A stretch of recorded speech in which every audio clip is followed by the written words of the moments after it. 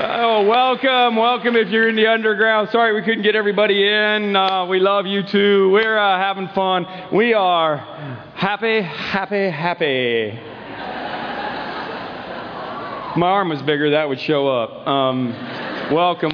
Father's Day is just goofy around here, and there's a reason for it. I got the chance to go to Monroe, Louisiana, West Monroe, Louisiana, and interview some of the Duck Dynasty guys. You've seen Duck Dynasty by now, I'm hoping, okay? I mean, here's how popular the show is. Wall Street Journal, Friday, front page of the entertainment section. This was the picture that was in it. I might have photoshopped myself in, but that was their picture in the Wall Street Journal. They're everywhere. Country Music Awards, everything, right? Every place you go, walk into Walmart, forget about it. It's Duck Dynasty junk everywhere, okay? Here's the beautiful thing. They are believers. They're very strong believers. As a matter of fact, you know that at the end of their show, they pray together, and they've kind of forced the issue on this whole bringing faith and family and God all together. And I just want to say a shout out to Phil and Kay, Willie and Alan and Jeff and Jason, all the gang.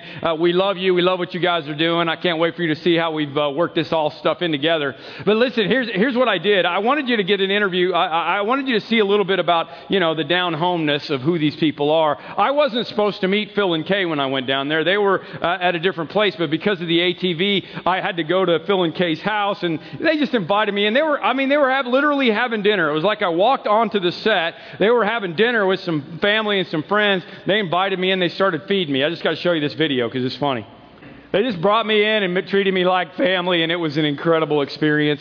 I've heard from Willie this morning. He's at my buddy's church down in Indianapolis speaking for Father's Day, and he got to see the entrance video, and they're really excited about it. Here's the deal. And Alan has been a minister for 22 years, and so he and I really connected in a fun way. The deal is, this year on the show, Alan is the older brother. He's going to come on the show as who he is, as a pastor, as a preacher. They're introducing him on the show, going to work him into some stuff, which brings a whole nother level. And here's what's gone on. As Duck Dynasty has gotten more and more popular, A&E has kind of been able to release a little bit of the boundaries about things. And so I think season 4 is going to be an incredible opportunity for the gospel. At their church, at the Whites Ferry Road Church of Christ, which was a sister church of ours, they have between 5 and 10 people a week show up from around the country to show up and say, you know what, I want to get baptized by one of the Robertsons. Because they talk about that in the books and in the show. I mean, that's the kind of stuff that's going on. So we really appreciate what they did. I wanted to interview some of the kids, some of the boys,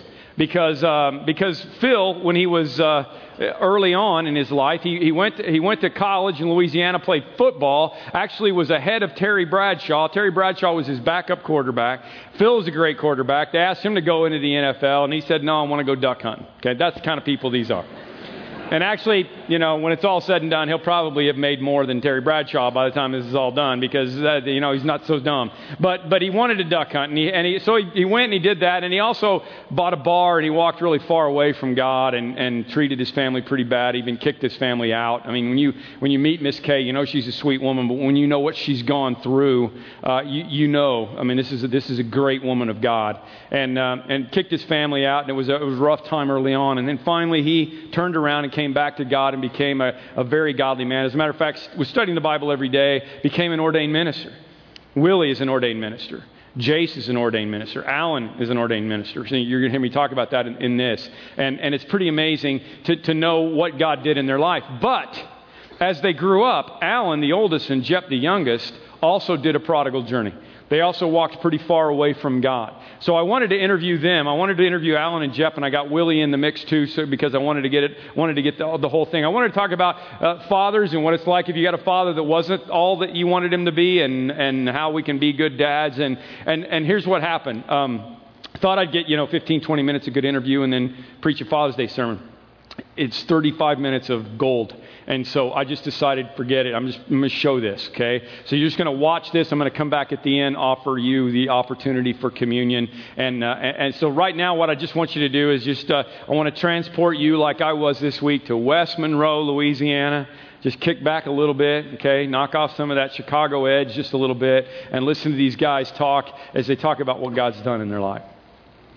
All right, thank you for welcoming us to West Monroe, Louisiana. It is awesome to be here. Better town than I thought you guys made it out to be. But I just want to talk for a minute about your history, okay?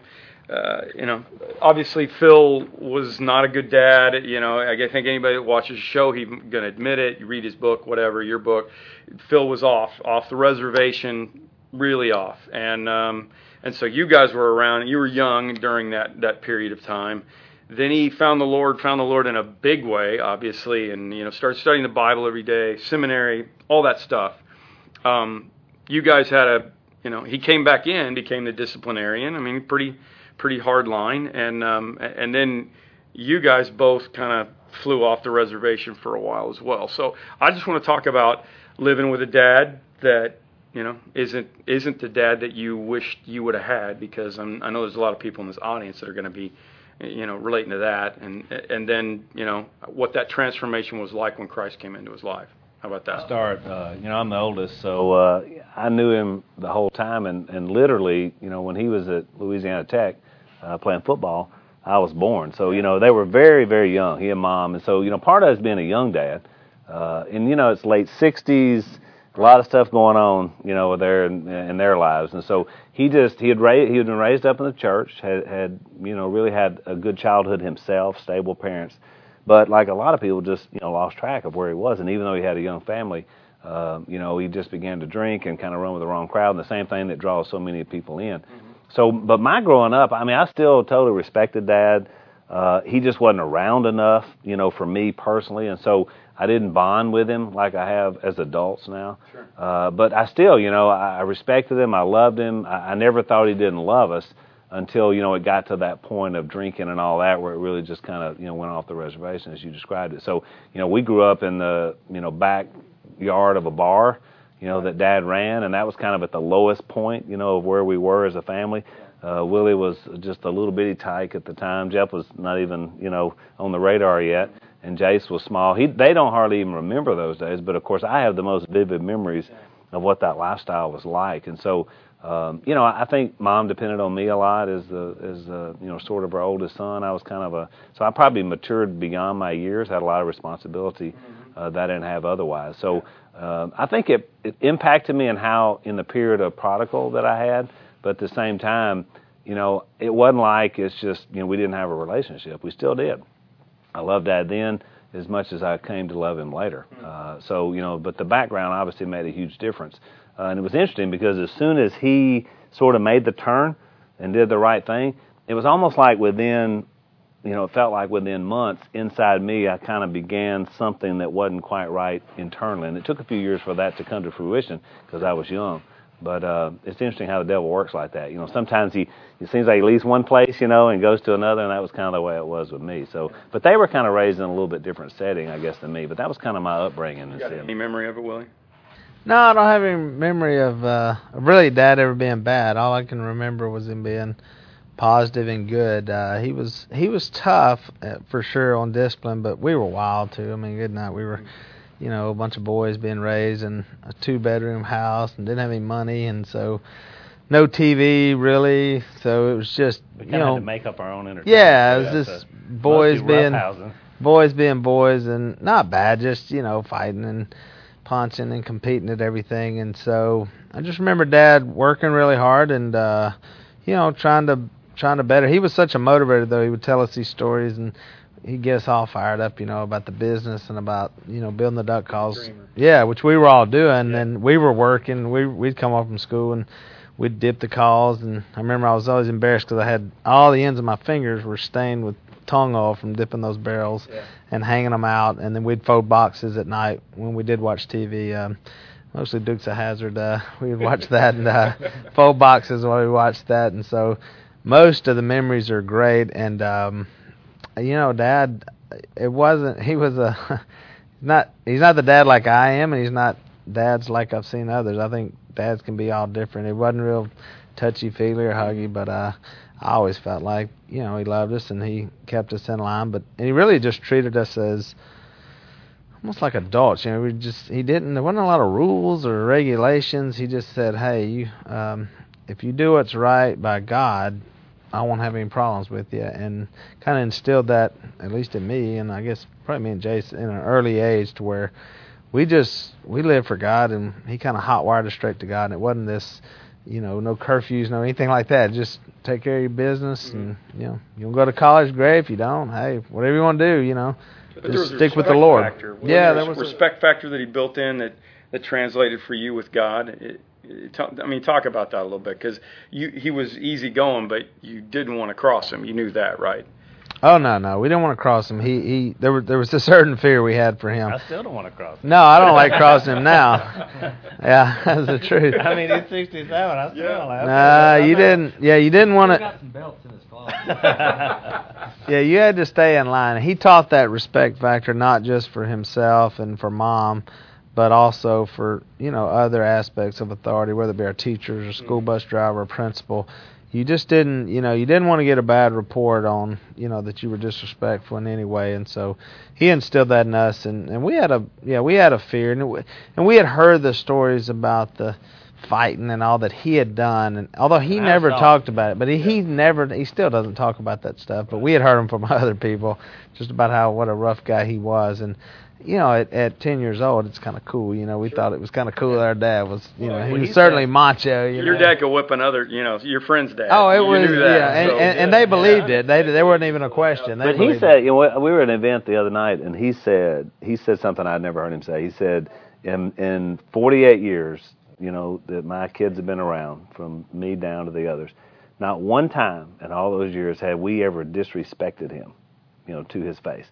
And I've never heard him say that before, and I got thinking about it. I thought, well, right. And I always just considered it to be fear and didn't know, but he recognized it, and so he said that just recently, and so made me feel good. But I also thought, man, he's right. I can say unequivocally, I've never said I wouldn't. And now we did some things. Jeff and I did some things behind the scenes, obviously, that were disrespectful of our belief system in him, but never an open, I'm going to tell you this, or bow up, or never.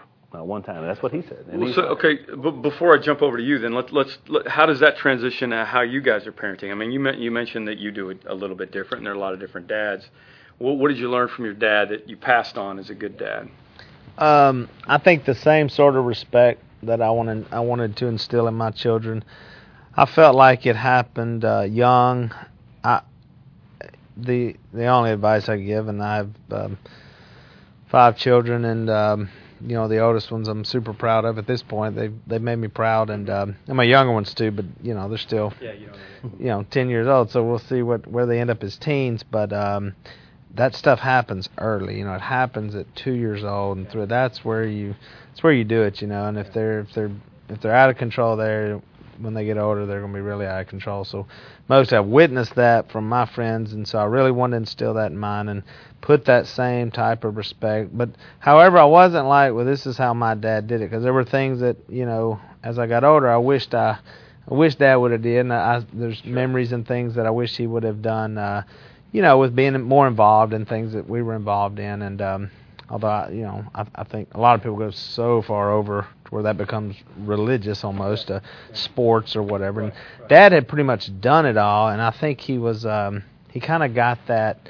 I've done it all, and a lot of it doesn't mean anything. Right. So he had the master's degree, he had played college football, he'd done all these things, and I think he saw the emptiness that some of that brings, where you think that's going to do it all for you, and it didn't. So he didn't really push us to do any of that stuff. And but however, I wish he would encourage us to push harder and try harder. Sports and things that we want to get involved, music, whatever. Just things that he didn't care much about. So I've tried to adjust that with my kids, and I wanted to be there where it wasn't just all fear, and they, where they would.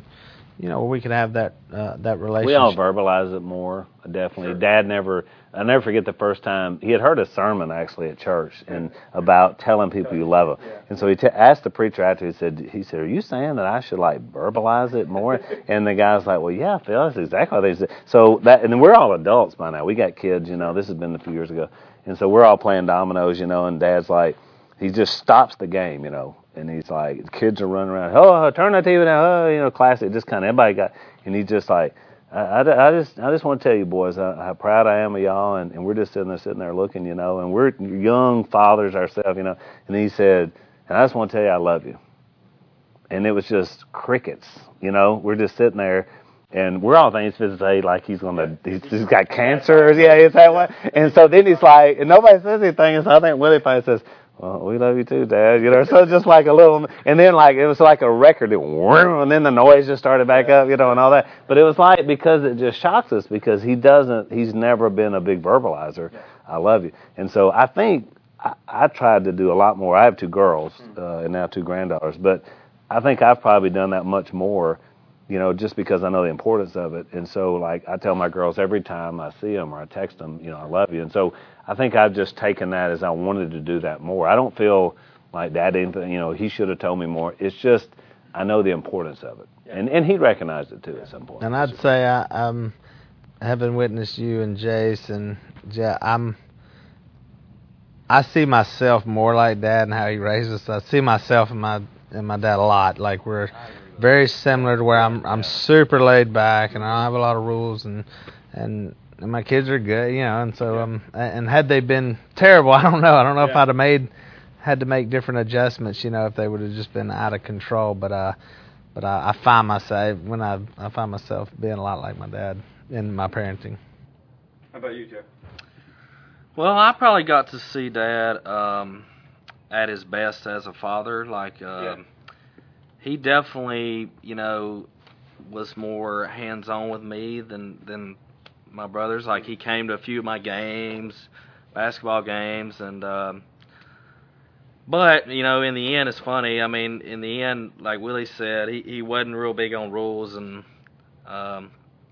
curfews or who I hung out with. He just kind of trusted, you know, that I was going to do good. And that didn't always work out. That definitely didn't always work out.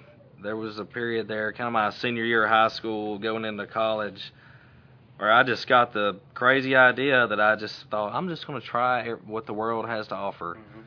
And I'd gotten baptized when I was like 14 or so, and but you know, I tell people I don't think I really knew what sin was until that summer. Until you figured it out. Until I really went and found out, you know, there's a lot more, you know, bad things to do. And did that have anything to do with either you or your dad in the book said you guys that the family had a little more money by the time Jep came along, and did that have anything to do? I mean, were you spoiled? You were a spoiled kid?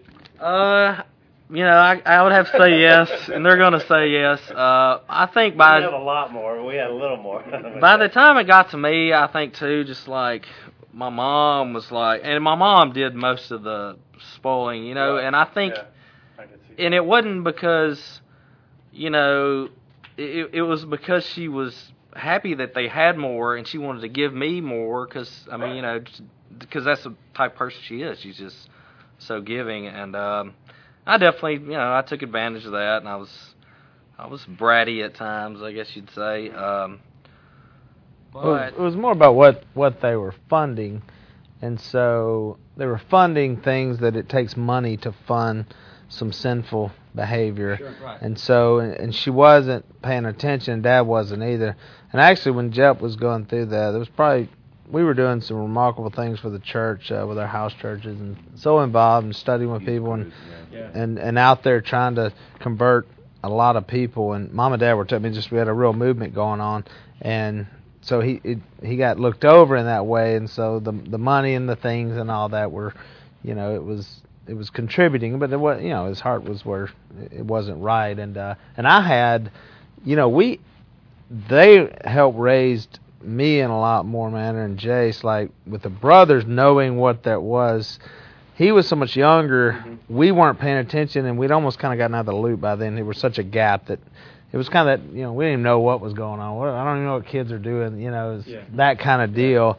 And with us at our age, it was a lot different to where it was hard, because Jace and I were real close in age, so he knew a lot of this, you know, we knew everything was going on with us, and even me, and I was the closest in age to Jep, and I didn't know, and I was trying to, but I knew he was up to no good, so I got him when he was in college, and then I was his college minister, so then I took over and started. I started. Yeah, Willie, when we had the big intervention for Jep, Willie was kind of the point man because he knew a lot of the kids that Jeff was running around with, and it was obviously having a huge negative impact, not just from Jeff's perspective, but the whole group. On the whole group. Exactly. And so Willie kind of spearheaded the big intervention we had, Well, I'll never forget, like, right before kind of everything came to a head, I went to the movies with my buddies, and Willie left a note on my car. Do you remember that? Mm-hmm. And it said, "I know what you've been up to. We need to talk." I don't even remember that. Brother, awesome. I thought you meant when I came to y'all's apartment and y'all started lighting all the incense candles, trying to cover the smell. I remember that one when I'm banging. I was banging. It was him and his cousin, and I was banging on the door. It took them way too long to open that door. I was like, who doesn't open the door in that amount of time? Immediately. Well, talk about the intervention, because that's a fascinating part of the story. Well, first of all, I mean, I guess I got to really make sure that everybody gets this. You were in youth work, and you're an ordained pastor, right? And you are too. And so is Jace. No? No, I've never been ordained. I'll get you an ordination from our church. We'll take care. I hate for you to be left out, okay? We'll get you all set up. But I don't think, I mean, you obviously there's only so much you can do on A&E, but I think it's important that people know that. So there was a spiritual foundation for what they were doing for you. Let's talk about the intervention time for you and what they did, because it's a gripping story, and we got prodigal kids represented in this congregation. I mean that's. How did that go? Tell us about that. Well, just a short little backstory. For those 6 months, I mean, I really was ripping it up. I mean, I was taking pills, any kind of drugs I get my hands on, drinking daily. I was starting early in the morning. And it was weird because, and it kind of how it happened was, I'd went out, it was like Halloween. We had gotten just horribly, intoxicated. I woke up and I just woke up and I was in a driveway and my foot was in my truck. Like I'd been driving. I don't know where I went. I don't know what I did. And then that night at that party was a guy that was in Willie's college age group that I was rarely attending. And he was there that night, and so he knew, and he wasn't doing what I was doing. He just kind of came, to see some friends. And so I think he had told Willie kind of what, remember that was one of the Lynch boys. And he had told Willie, so I believe Willie was one that kind of set up the intervention. And it was weird. I was working while I was going to school. I really wasn't going to school. I was acting like I was going to school. But I was working out at Mom and Dad's, and I showed up down there at like 8:30 in the morning. I see all my brother's trucks, and I'm like, this is weird. I mean, like, I don't know why Al would be here or Willie. I mean, Jace would be there because he was working there at the time too. But so I walk in, and they're all sitting around the couches just looking at me, and I'm thinking, uh-oh, something's happening here.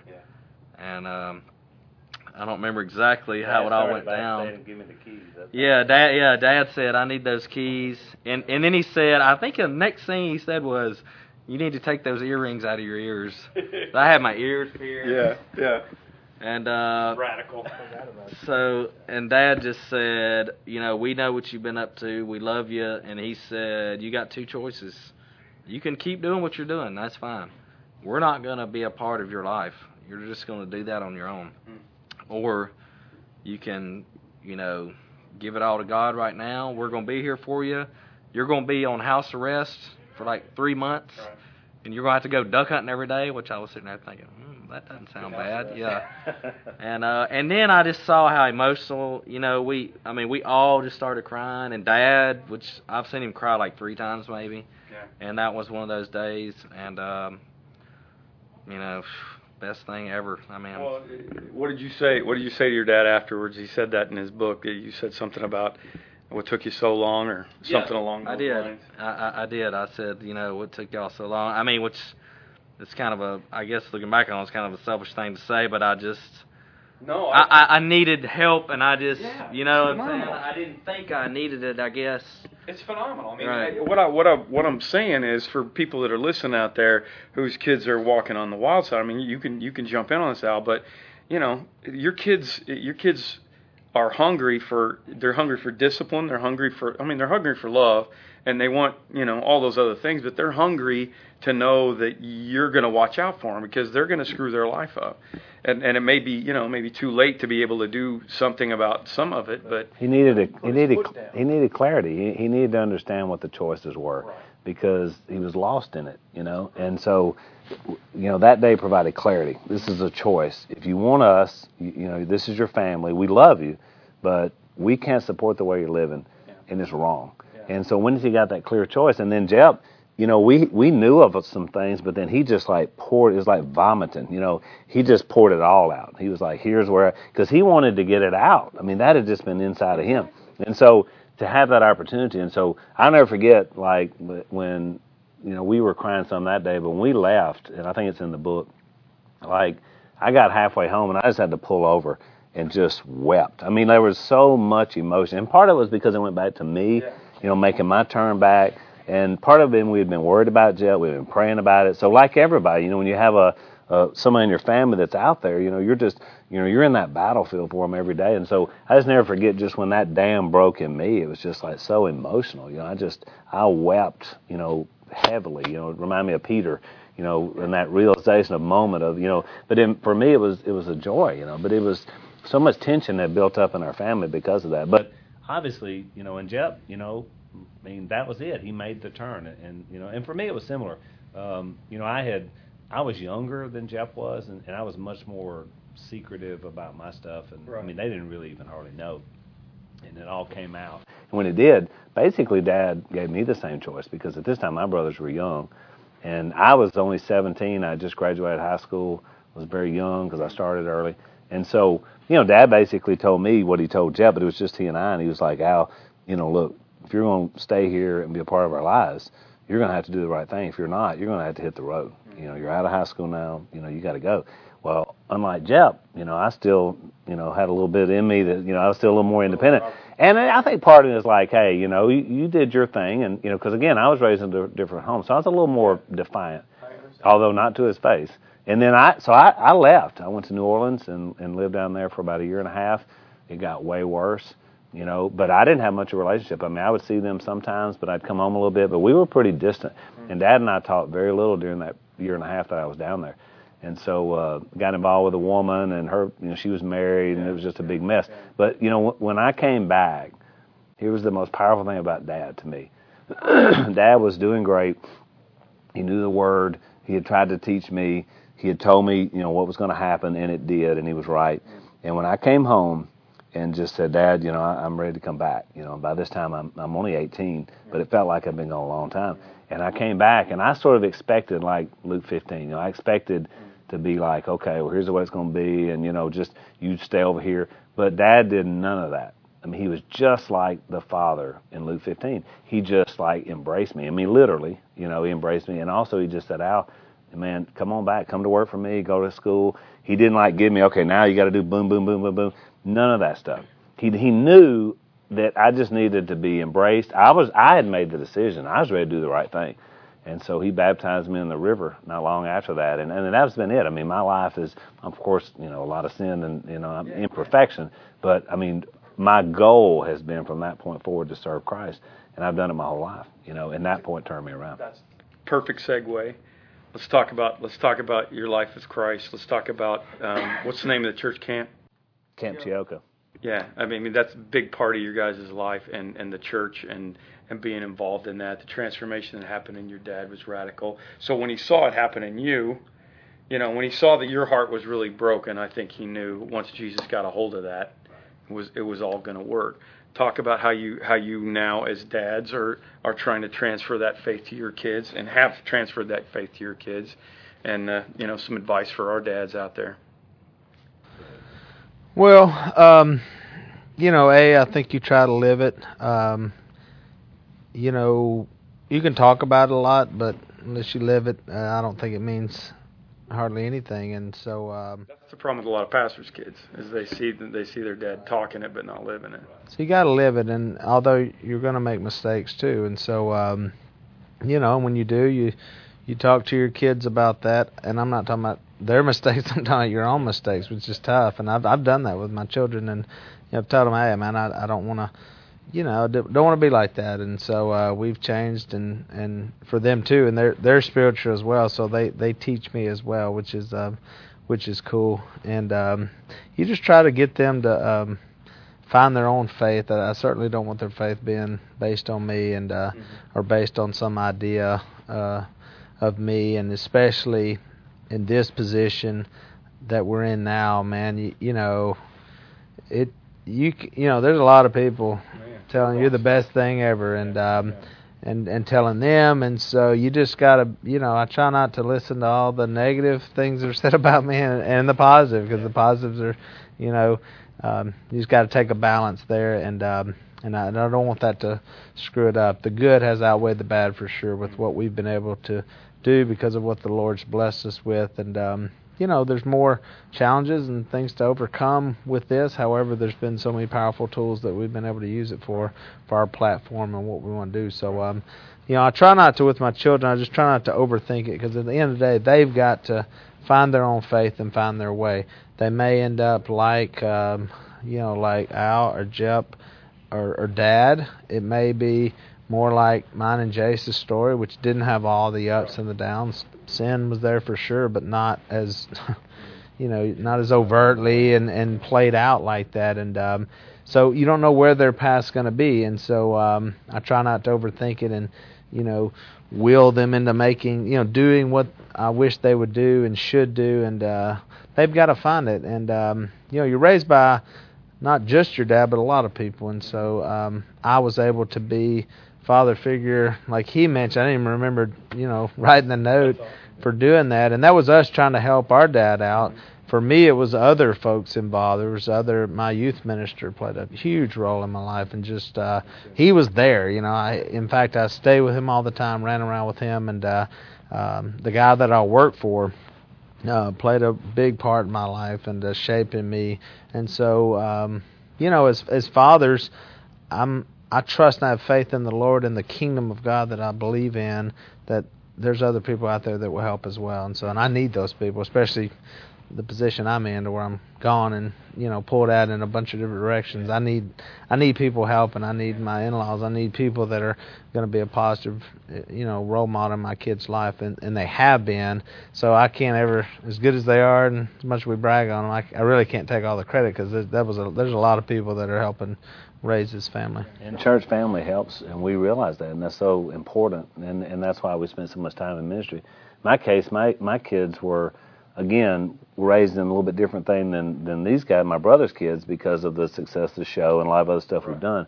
But, I raised my girls with the same basic principle. I told them I was in ministry and I was a pastor, but I said, look, I learned this from Dad. No matter what we're doing, we're committed Christians. If I am at the mill, if I work for Duck Commander, if I work for the church, I don't want to get the pastor's kid excuse, because, look, I'm committed to Christ no matter what. And I want you guys to be for the right reasons. So my two girls, one was very compliant, and one was, always a challenge. And so I only had two, and there was one of each. Yep. And but I had a watershed moment with my youngest daughter, who was more challenging.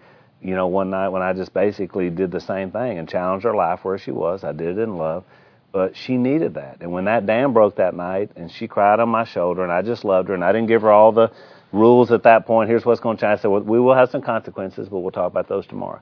Tonight we're just going to talk about giving this to God. And that was a change moment for us in her life. So I learned that from him and how he treated me, because I knew what it was like to come back, after you'd been out there doing some things. So, it's both ways, and you have to be able to be ready for that with your kids. So I'll tell you what I loved about Dad, when he whether he was whipping us or getting onto us as we were older, when it was done, it was done. And that's what I love about Christ love and what I read in the Bible, is that when it's done, it's done.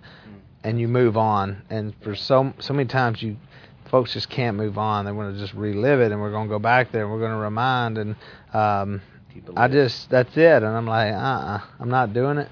Once we moved on, and because if we can't show others the benefits of Christ, it's not just going to heaven, it's that when you do mess up, how in the world do you fix it? And if our Christ cannot fix our problems, then what good is it? I mean, we all have problems, so we need a way to figure out how to fix these things, how to move on, and how to sit down, have it out, and then move on, and let's grow and let's love each other. And that's what I love about Christ, and that's what I try to emulate with him, is the same way he loves, is to not bring that up with my kids and say, I've told you every time you do this, and I just didn't want to be that, didn't want to be that guy, and I said, I'm not going to do it, and no matter what, I'm going to love them, because Christ loves us, and there's consequences, but no matter what, I'm going to love them. I'm going to make sure that they know I'm here, and I'm going to love you, and, even though you screw up, and I'm going to be here.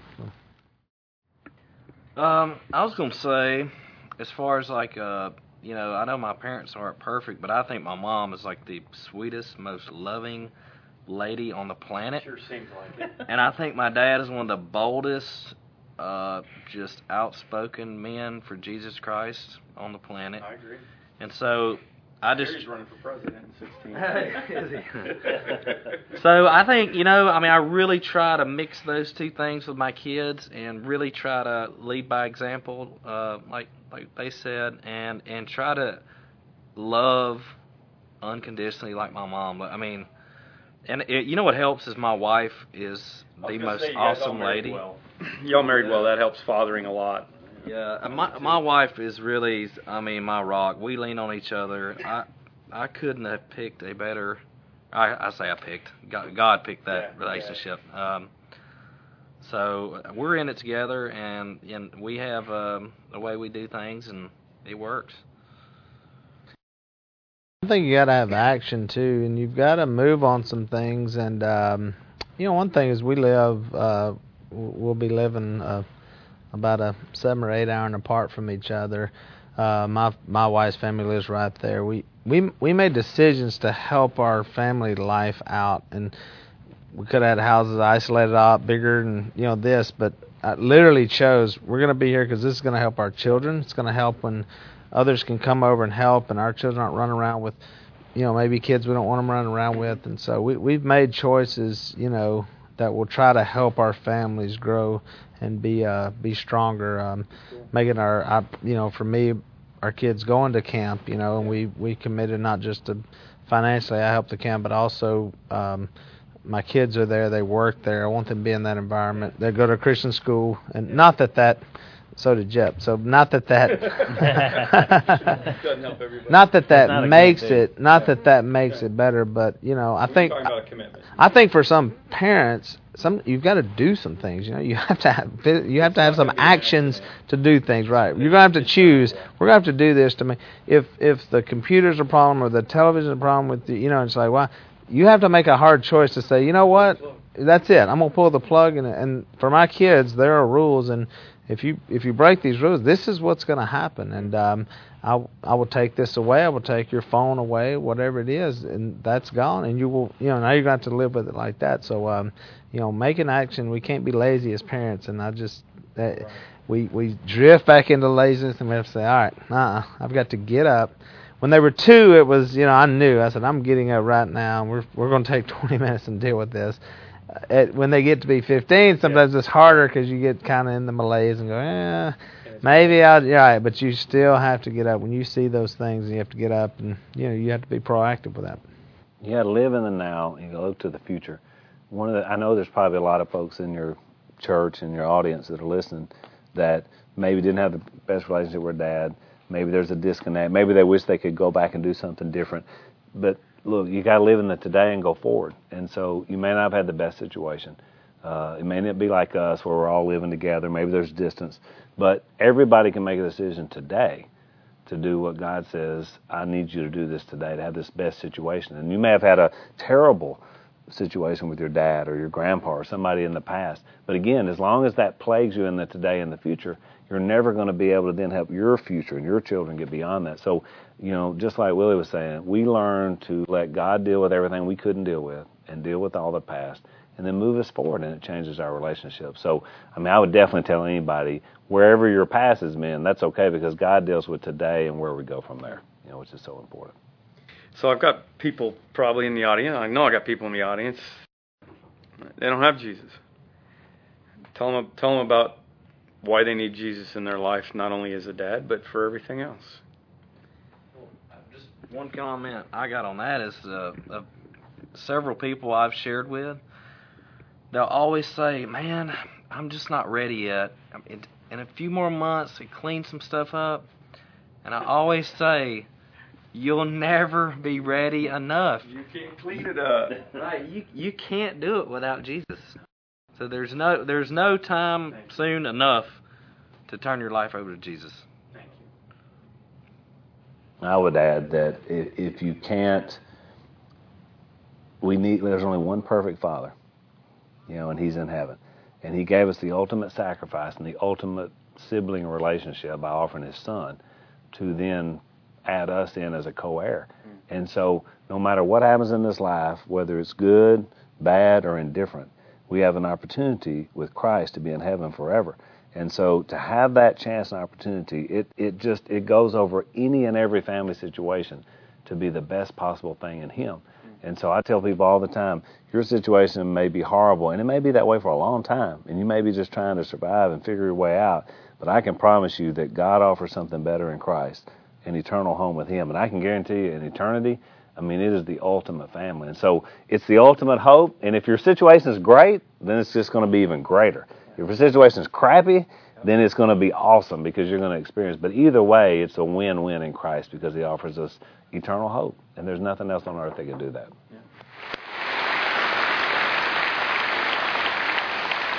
Now you understand, what was I going to cut, right? And we will be able to put this on the internet. I hope you'll share it with the people that didn't get a chance to see it. Yeah, it's going to be awesome. This is Jep's ordination certificate. So, Jep, we got you covered right here, man. Listen, I know that if the guys were here right now, they would say, I hope you got some good fathering advice out of that, and I hope it was encouraging for you to think about, even if you were a bad dad, what Alan said, you start here and you go forward, or whatever went on in your life with your dad or whatever, because I get that Father's Day is not easy.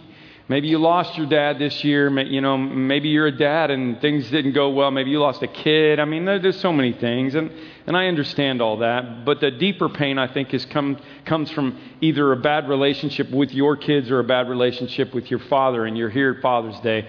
What we would say to you, they would too, is start here and move forward. That's what's really important. But what they would also say, I know this, that none of that really matters because what everything is about Jesus. Everything is about finding Jesus. And what I loved is how they kept coming back to the prodigal son story, about how Phil would welcome them back even though they were prodigals, and about how God welcomed Phil back when he was a prodigal, and how they understand that sometimes they run away and they come back. And I know that some of you might be in that situation today. I just want to read from Luke 15. That's what they talked about several times along the way. The prodigal turned around and went back home. That's called repentance. Turn around. You come back to God. But while he was still a long way off, his father saw him and was filled with compassion for him, and he ran to his son. See, that's what God wants to do. He wants to run to you. All you got to do is turn around, and He's headed towards you. He's waiting for you. And he threw his arms around him, and he kissed him. And the son said to him, Father, I have sinned against heaven and against you. I am no longer worthy to be called your son. But the father said to his servants, Quick, bring the best robe, put it on, and put a ring on his finger and sandals on his feet, and bring the fatted calf, and let's have a feast and celebrate. For this son of mine was dead, and he is alive again. He was lost, and now he's found. So they began to celebrate. See, the thing about Father's Day that I think I love so much is that we all have a heavenly Father. And He loves us so much that He sent His Son to die for us so that whoever believes in Him will not perish but have everlasting life. And Father's Day might be hard. It's hard for me. My baby's in Africa, and my dad's with my sister down in Dallas, and we're not together. Father's Day is not always going to be easy for you. But what I told Becca as we were talking was, you know what? You're being a father to the fatherless right now, and I love that. So you're going on behalf of me. And besides that, I'm not really your dad. I told my kids that at both of the 2 weddings that I did. I'm not really your dad. I'm just a surrogate parent for a while because you have a heavenly Father. God doesn't have grandchildren. He only has children. And so no matter where you're at, I just hope you get that image of God in your mind, that God loves you so much that He wants you to come home. It doesn't matter how far away you've been. We're going to have communion right now. It's your opportunity to repent and turn around and come back home. It's your opportunity to say, God, could I be back in the house again? And as soon as you do, He's going to wipe out everything that you've ever done. He's going to welcome you home. He's going to have a huge party because that's who God is. That's how much He loves you. We celebrate communion every week here at Parkview. And just so you know, it's welcome to all believers. You don't have to be a part of our church. It's the Lord's table, not ours. And we're going to celebrate that in a minute. But what this could be for you is a moment for you to say, God, I want to come home. Maybe you're walking with Him. Maybe you're not. Maybe you never have. This could be the opportunity for you to say, God, I want to come back home. And you know that He loves you. You know how much He loves you because He sent Jesus. And that's the body represents the blood, the bread represents His body, and the cup represents His blood that was shed for you. And He died so that you could be free. And you could have what Alan said, eternal life and eternal hope.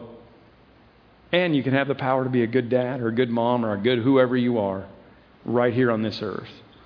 Because Jesus will make that happen. Let's pray together. God, thank you that you are our Heavenly Father, our Father who art in heaven. We are grateful that your name is holy, that your name is hallowed. And we thank you for our daily bread. And we thank you for forgiving us our sins. And we thank you for doing all the things that you do for us in our life. But most importantly, we thank you for the gift of your Son, Jesus, who died on the cross so that all of my sins could be wiped out and that my past could be gone and that I start from this moment forward and then I go on in you. Lord, there are people in this room that need to turn to you. They need to repent and turn back to you right now, and they need to follow you. And I pray that you will be with them as they open up their heart right now and say, God, could I come home? Because I know that you're going to run to them and throw your arms around them, and you're going to have a party. And it's going to be an awesome Father's Day in a way that maybe some people here never really imagined was going to happen. And Lord, that's possible because of your Son. And Jesus, there may be people in this room who need to turn to you and say, Jesus, I accept your gift. I accept you as my Lord and my Savior. As I take these emblems right now, they represent what you did for me on the cross, and they represent me accepting them into myself. Because it's a free gift, but we have to accept it, so let them do that right now. Be with us as we commune. Be with us as we celebrate Father's Day and maybe a new way today. And in Jesus' name we pray these things. Amen.